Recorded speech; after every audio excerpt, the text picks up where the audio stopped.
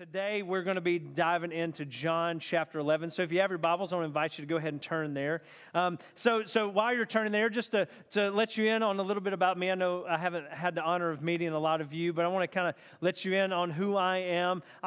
There's a lot of things in this world that I like. I really like to go fishing. I know I look like this, and my wife coined the phrase a metro redneck because I look like this, but I like to go fishing and hunting. I like to wet a line and then shoot a gun and ride four-wheelers and stuff like that. So I like to do that kind of outdoorsy thing. I also really like, you're probably not going to like this, but I really like the Georgia Bulldogs. Go Dogs. And I know, don't tune me out for the rest of the sermon, all right? I know it was a rough day yesterday, but go Dogs. And so, but man, there's a lot of things I really like, but I'm very passionate. And usually you can see I'm a very passionate guy. But there are three things that I'm really, really passionate about. Number one, I'm passionate about Jesus. Jesus has changed my life. I went from darkness to light. I was blind, and now I can see. Jesus has made a difference in my life, and I can't shut up about him. He's done so much. I love Jesus. Number two passion of mine is my family. I love my family. I'm married to a beautiful woman named Megan, and she was here this morning. She's had a whirlwind of a week. She was getting her house prepped and ready to go on the market this week, and she drove up here with the kids. We have three kids, Lily, Lucy, and Eli. Lily is my 12-year-old. She's so beautiful, tender-hearted. She texted me this morning. They were here at the 9:30. Texted me, "You did such a good job, Daddy. Just so sweet." And then Lucy's my tornado. She's running all over the place. She's 7. She's awesome. We were twinning today. We looked exactly alike. And then my son Eli, it just depends on the day who he introduces himself as. Last week it was Iron Man. This week it was Ant-Man. And so, but he's awesome. He is such a cool little kid. And they're heading back to Atlanta. I want to invite you to pray alongside me. My wife and I have the privilege of being married to a member of Casting Crowns, and they're going on the road this week. I'm going to be gone for 2 weeks, and so I won't see my family for a couple of weeks, but God's doing some amazing things. So I have a privilege of just being on this side of what God's doing in their ministry of Casting Crowns. And so I'm passionate about Jesus. I'm passionate about my family. And I'm super passionate about ministry. I love what God has called me to do. I count it a privilege to be a youth pastor. I count it a privilege to be here and serve this body of believers. And so this morning, I am so blessed to be able to open up God's word and deliver it to you this morning. That we're praying that it's nothing that I say, it's all God's words, and that you'll leave here changed by the power of God's word. So John chapter 11, we'll get to that in a second. Has anybody ever heard the phrase, "We have nothing to fear but fear itself"? Surely there's a few of us that heard that. Well, that was coined in 1932 by one of our presidents. Franklin D. Roosevelt said that. And it was during the Great Depression, and people needed hope. And they were losing everything. They couldn't find jobs, and they were in this deep depression, and they needed some assurance, some reassurance. And so he coined this phrase. He said this to just try to reestablish some hope in the country, that we have nothing to fear but fear itself. So along the same lines of that fear of what we're talking about today, we've been in this series called Stuck, and we've went through the past couple of weeks in John, and we get to this sermon today talking about fear.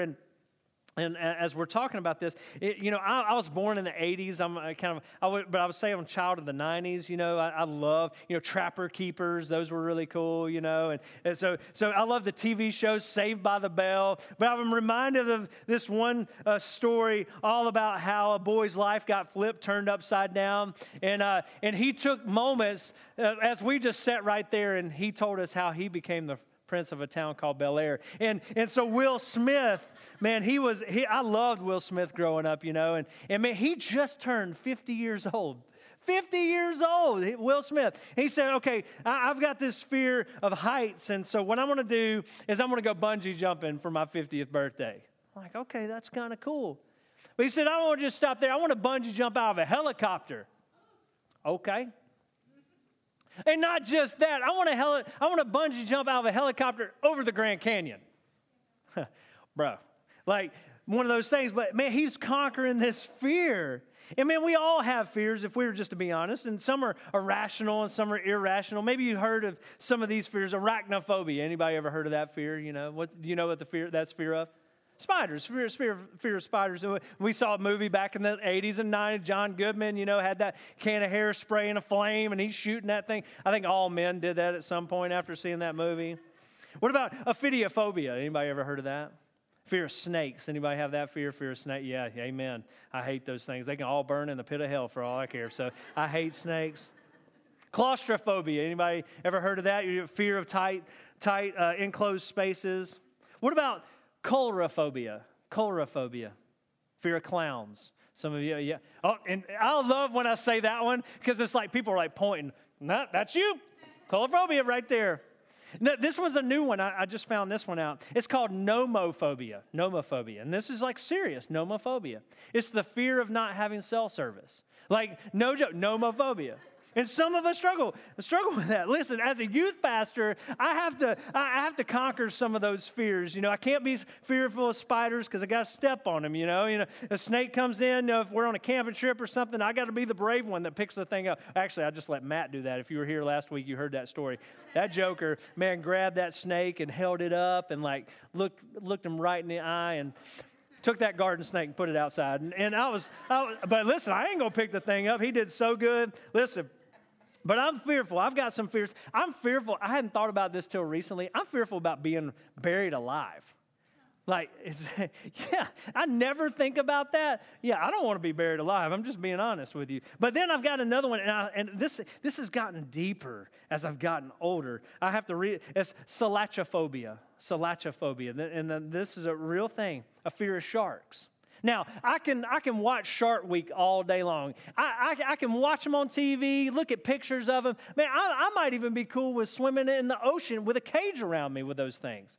But when I'm in the ocean with my kids, man, I'm watching my back like I'm in downtown Atlanta. Because, I'm just waiting on one of those sharks to come at me, and so, like I said, some are irrational. I've never been buried alive. I've never been bitten by a shark. But if we're all to be honest, we are fearful about something. And some of you in here right now, some of us are in here, we're kind of getting a little anxious, like trying to do self-talk our way through the rest of this message, you know what I'm saying? Like, oh, we can do it. We got this. But let me pose a question. As we start to begin, is it possible that some of us can feel stuck in our personal life, our family life, our work life because of the fears that overcome us? Is it possible that we can get so wound, so tight, so bound by our fears that they take control of our actions, our thoughts, our attitude, our language? And I do think if we were just to be honest in this room, that there's one fear, and the fear that we're going to speak into today that some of us are stuck in is this fear of death. And that's a valid fear. Do you understand that fear is actually death is the number 2 most fearful thing that people are scared of? Number 2. You know what the first one is? Public speaking. Yeah, public speaking. People would rather be in the casket than preach in the funeral. You know what I'm saying? That's so crazy. It's so crazy, but that's the number 2 fear. But many of us are fearful of death. Whether you're a believer or unbeliever in this place, we're fearful of death. Because here's the thing: it's for the believer, we're maybe not so fearful for eternity, and we'll get to that in a second. But we're fearful of when it's going to happen, or how it's going to happen, or the circumstances based in the circumstance of death occurring. And some of us feel stuck in that fear. And maybe it's fear of losing our life for the sake of the gospel. I don't know, but I'm reminded of one of my favorite psalms. And if you're looking for something to read in your quiet times this week, Psalm 139 is so good. I'm reminded what the psalmist says, that all my days are ordained by God before any of them, before one of them happened. And I love Psalm 139, how the writer talks about how he hems us in. He knows he knows everything are going and are lying down. He knows our thoughts from afar. And I'm so glad that God's ordained those days. And as we talk about the fear of death this morning in John chapter 11, man, I want to invite you just to dial in on this familiar story. As we talk about this, the way I preach is I like to take Scripture, I kind of like to break it apart and then put it back together and give you some applications so when you leave here, you'll be encouraged to live this week out for the sake of the gospel. And hopefully, this maybe will conquer some of your fears over death. Is that okay with you guys this morning? Well, let me pray, and we're going to dive into our Scripture, John chapter 11. Lord, I love you so much. I thank you for these folks that are here. God, I pray that you would bless them today, Lord. I pray that you illuminate your word through a familiar story to them, Lord, this morning, Lord. I pray that they leave here encouraged and challenged, Lord, to love you more. So we thank you, Jesus, for your love. We thank you for your grace, and it's in Jesus' name. Amen. John chapter 11 is one of these chapters in this gospel that we could really, if we wanted to, we could really break it down into about 4 or 5 sermons. There's so much meat, so much truth in there, and today we're really going to hone in on some major parts, and like we've been talking about over the past few weeks, you know, we've talked about being set free from shame. Man, that was a great talk, wasn't it? Man, God really spoke to me through that. Man, being set free from being blind, and then being set free from wandering. As we come around the bend to chapter 11, we see a story, again, a familiar story, and it's really a heartbreaking story at the beginning. It really is. And we meet 2 sisters, Mary and Martha, and who have a brother named Lazarus who's very sick. He's very ill. And Jesus, remember back in those other talks and those other chapters of John 8, 9, 10, he's been in Jerusalem, and he's teaching, he's healing, and he's sharing truth. And the sisters get word to Jesus that their brother is sick. Now let's dive in and look at verse 1. Now a certain man was ill, Lazarus of Bethany, the village of Mary and her sister Martha. It was Mary who anointed the Lord with ointment and wiped his feet with her hair, whose brother Lazarus was ill. So the sisters sent to him, saying, "Lord, he who you love is ill." You need to understand, anytime you see that kind of language, he who you love, or John uses this a lot in his gospel, and I love it. It's close friendship, almost best friend level. That's why I love the Gospel of John, because John's telling a story about his best friend. And you tell about your best friend a little different. So when you see this, that, Lord, he whom you love is ill, that's some serious talk. And so when Jesus hears this, he hears this news, he makes a bold statement. And you'll see this all throughout this chapter. There's a lot of things that Jesus just throws out, just really truth bombs out there in this. But when we get to verse 4, he says this. When Jesus heard it, he says, "This illness does not lead to death. It is for the glory of God, so that the Son of God may be glorified through it." That's bold right there. And then he goes on to say in verse 5, "Now Jesus loved Martha," this is John saying this, "and her sister and Lazarus. So when he heard that Lazarus was ill, he stayed 2 days longer in the place where he was." Now, if you heard that your best friend was sick or ill and maybe on the verge of dying, you would be on your way, right? You do what you can. But Jesus doesn't do this. He hears the news and he stays 2 more days.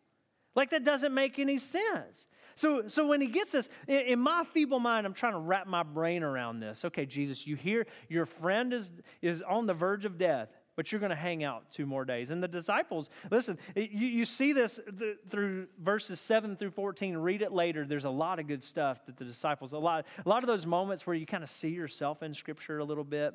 And definitely the conversation between Thomas and Jesus was really cool.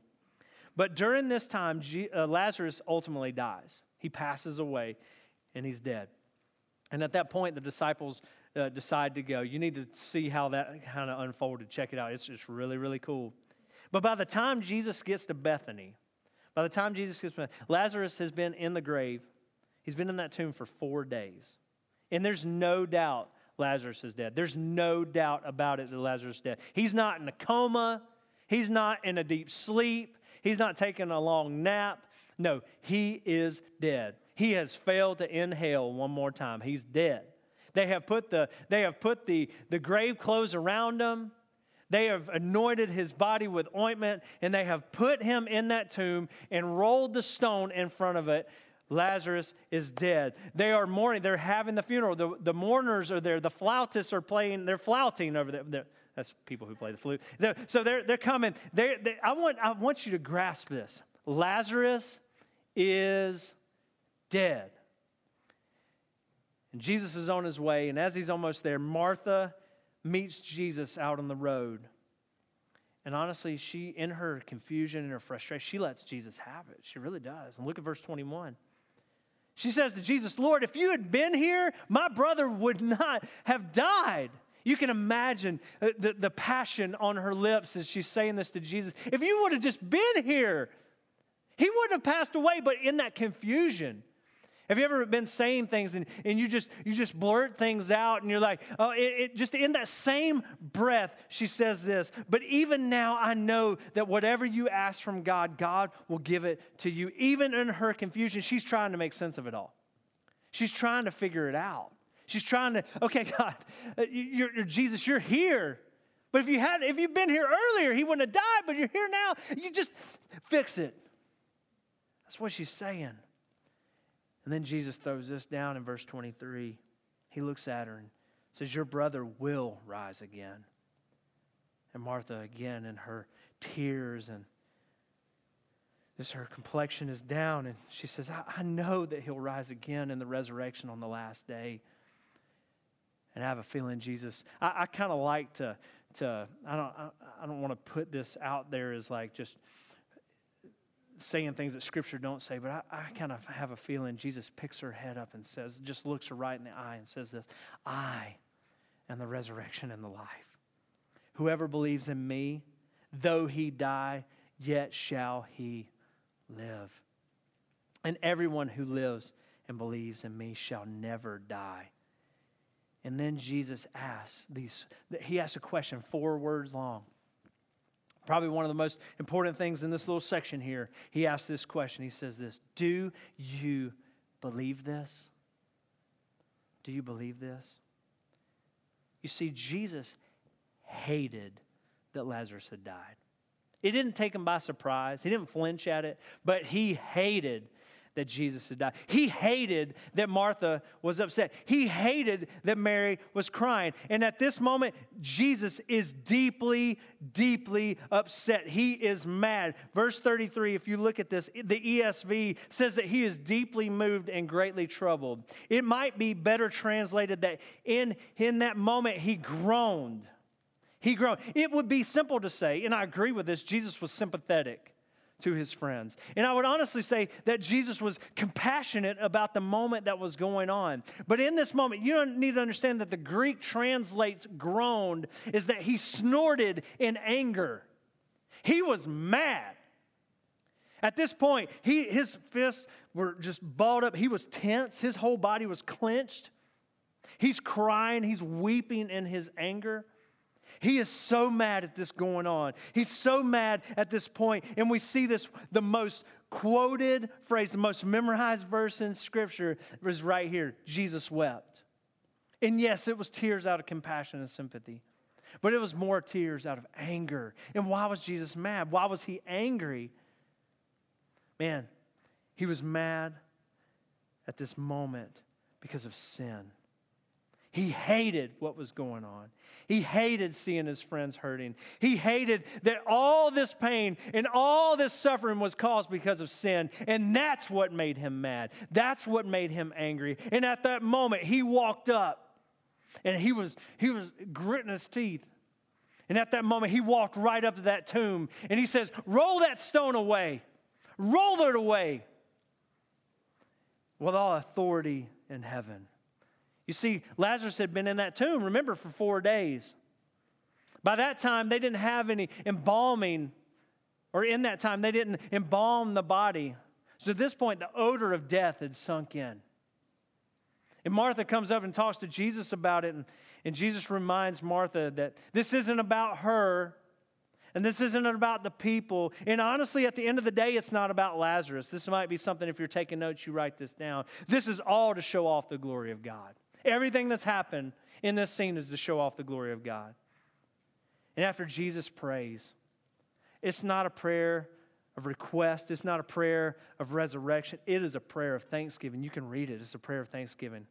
He gets done praying, and he cries out in a loud voice. I love, again, how Scripture says what it says. He cries out in a loud voice. He says, Lazarus!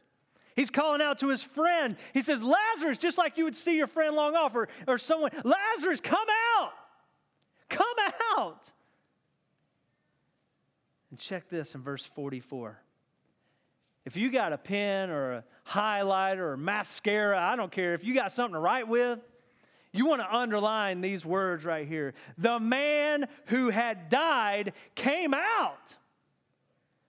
He came out. His hands and feet were bound with linens, and his face wrapped with a cloth. Lazarus was alive. Lazarus was alive. Jesus just went toe-to-toe with death, and he won. Then Jesus saying these words, which I think are some of the most powerful words in Scripture. I really do. Especially in this moment. He says these words, unbind him and let him go. And Lazarus didn't need those grave clothes anymore. He was alive. He didn't need to be wrapped up. He said, unbind him and let him go. If we were to be honest with ourselves in this moment, most of us have come encounter with death at some point. Whether it's a friend or a family member or someone we've worked with at work or we've gone to school with, we've all come in contact with death at some point. And listen, I'm not, just again, I'm being transparent. You know, I told you my three passions. There are a few things that I hate in this world. Like, number one, I hate Satan. I hate the enemy. Like, he is I can't stand him. But number two, really honestly, is probably running. And then number three is math. Like, Satan, running, math and running kind of go back and forth with each other. But the only statistic that I've ever gotten right, the only thing I've ever gotten right, and it's happened every single time that I can think of when I share this, 10 out of 10 people will die. 100 out of 100 people will die. 152 million out of 152 million will die. Someday, you will fail to inhale. I'm praying it's not today. I'm praying it's not tomorrow. I'm praying it's not this week. I pray it'll be a while. But at some point, you will fail to inhale. And some of us are fearful of that. We're fearful of that moment of what's it going to be like? What am I going to feel? Like, how's it all going to go down? And you're sitting there and you're saying, how can I be freed from that fear that grips me? How can I be freed? Like, how can I be encouraged with that? Well, I'm so glad you asked, because that's what I want to do. I want to encourage you through God's word this morning. So as a good Baptist that I am, especially a good Baptist preacher, I got 4 points. No poem at the end, but I've got 4 points. So if you're taking notes, I want you to write these down just as encouragement. This is encouragement. Number one, these are things that they're out of this scripture, and you have to remember, if you hadn't gotten this point already, that this is a story not about Lazarus, but this is a story about the power of God through Jesus. Power of God through Jesus. So number one, if you're struggling in that fear from death, you understand this. Number one, that in death, Jesus is in control. Jesus is in control in death. So many times we hear that in church. You hear preachers say that. You hear godly speakers say that. And maybe you've been in a counseling moment where someone says, Jesus is in control. I think too many times we hear that so much, and we just kind of put it on the back burner. Yeah, I get it. Jesus is in control. But what I want you to understand, what I want you to lean in on this morning, is that Jesus is in control. Nothing takes him by surprise. He didn't flinch at Lazarus, and he's not flinching at the situations that you're going through right now in your life. He's not sitting there going, oh man, the coincidence of this happening. No. It didn't take him by surprise. And the things that are going on in your world, it's not taking him by surprise, even to the point of your death. The King of Glory sees your situation, and he wants to be there, but he's going to be there on his time. He's going to be there on his time. How many times, like me, have you rushed Jesus to get to something? You've rushed him and says, if you would have just been there, Jesus.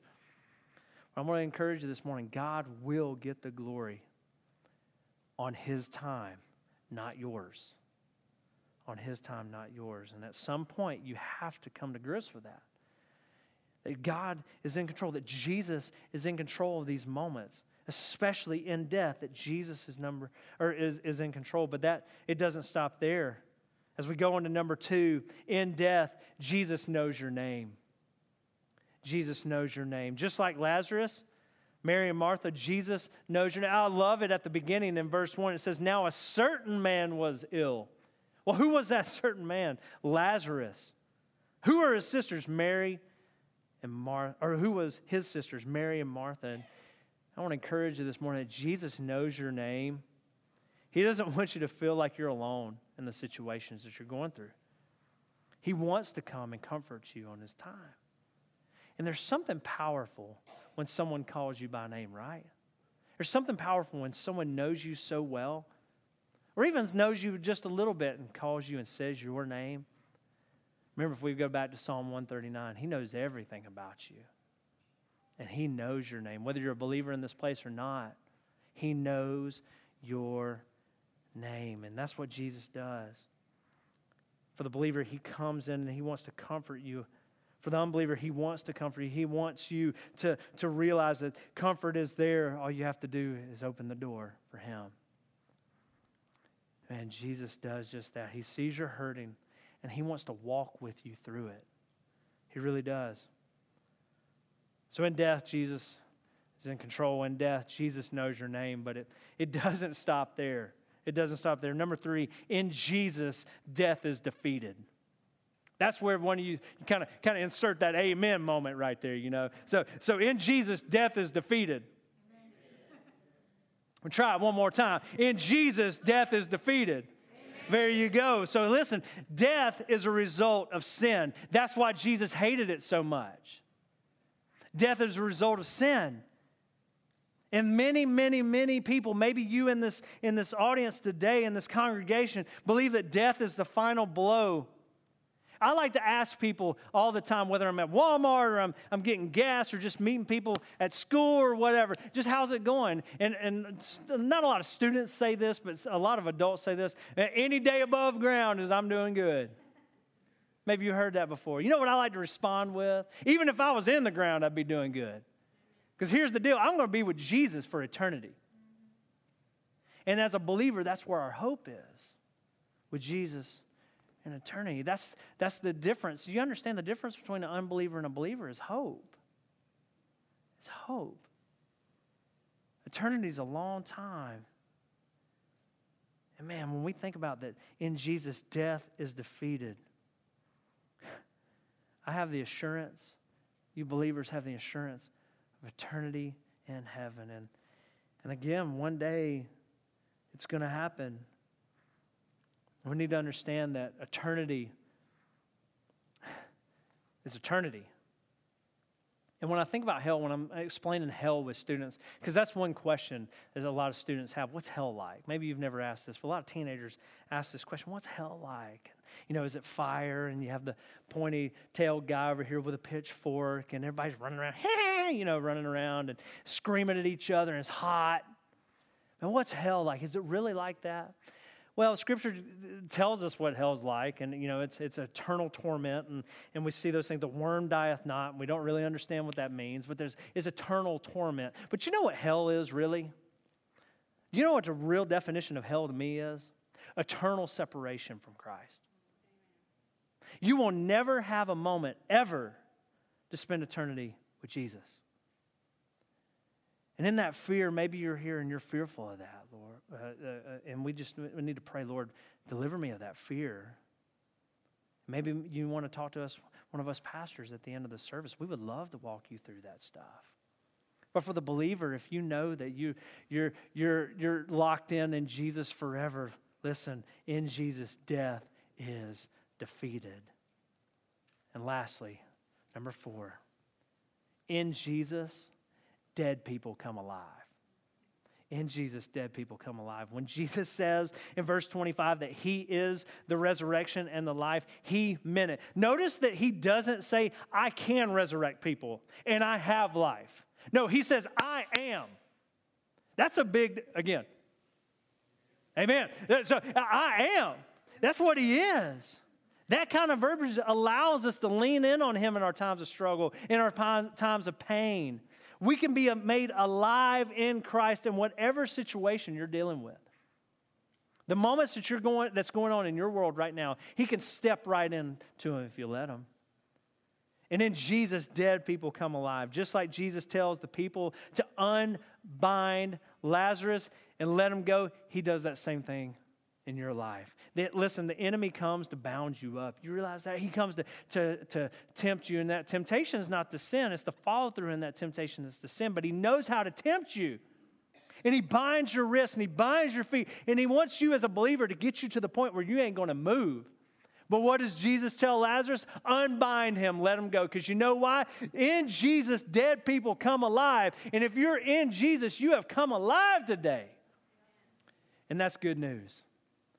And that's good news. And I want to just pose this. Imagine if we have, as believers in this place, lived out this encouragement. Imagine if we walked out of this place this week with all 700 people that are in Rutherford County this week and live this out. We're not fearful of death because we've been made alive in Christ. You know, Jesus asked Martha, remember I talked about this question a little while ago, that Jesus asked Martha an important question that I think we could ask ourselves, and me included. I'm speaking to myself here too, not just you. He asked 4 words that are so huge in this. He looked Martha right in the eyes and he says, do you believe? Do you believe this? Do you believe these 3 words? Do you believe? That's a huge question. Do you believe that Jesus is in control? Do you believe that he can take whatever burden or struggle you're in and set you free from it? Do you believe that dead people come alive in him? Do you believe that you are set free? My prayer is that my answer is the same. And my prayer is that your answer is the same as Martha's when she says this. Yes, Lord, I believe. Yes, Lord, I believe. And so today, again, maybe some of you are in this place and you want to talk through those next steps. What's it mean? What's it mean to walk with Jesus? What's it mean to put my hope and my trust in him? I'd like to talk a little more. Well, I would love the opportunity to talk to you today. I know Matt would love the honor to speak with you. We'll be standing in the back, and we would love to talk to you. Maybe that you've taken that step and you'd like to be baptized. Man, we would love to talk to you about that as well. Maybe you just have general questions, and we'd love to walk with you through that.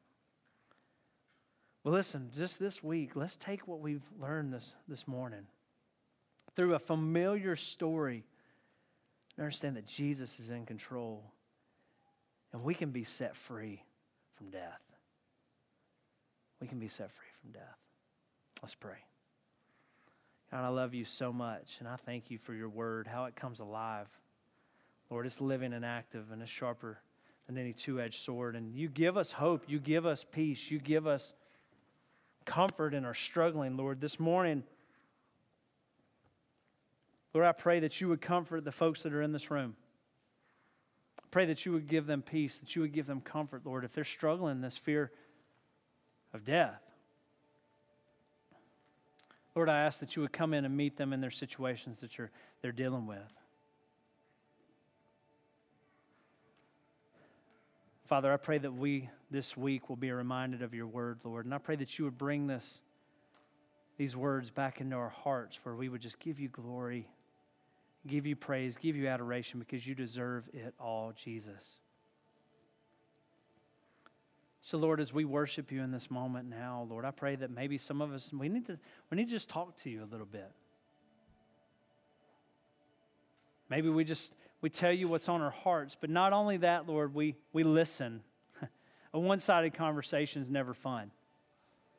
So, Lord, I pray that you would speak to us this morning, Lord. Lord, we love you. I thank you for these folks that are here. Lord, I pray that you bless them so much this week. It's in Jesus' name we pray.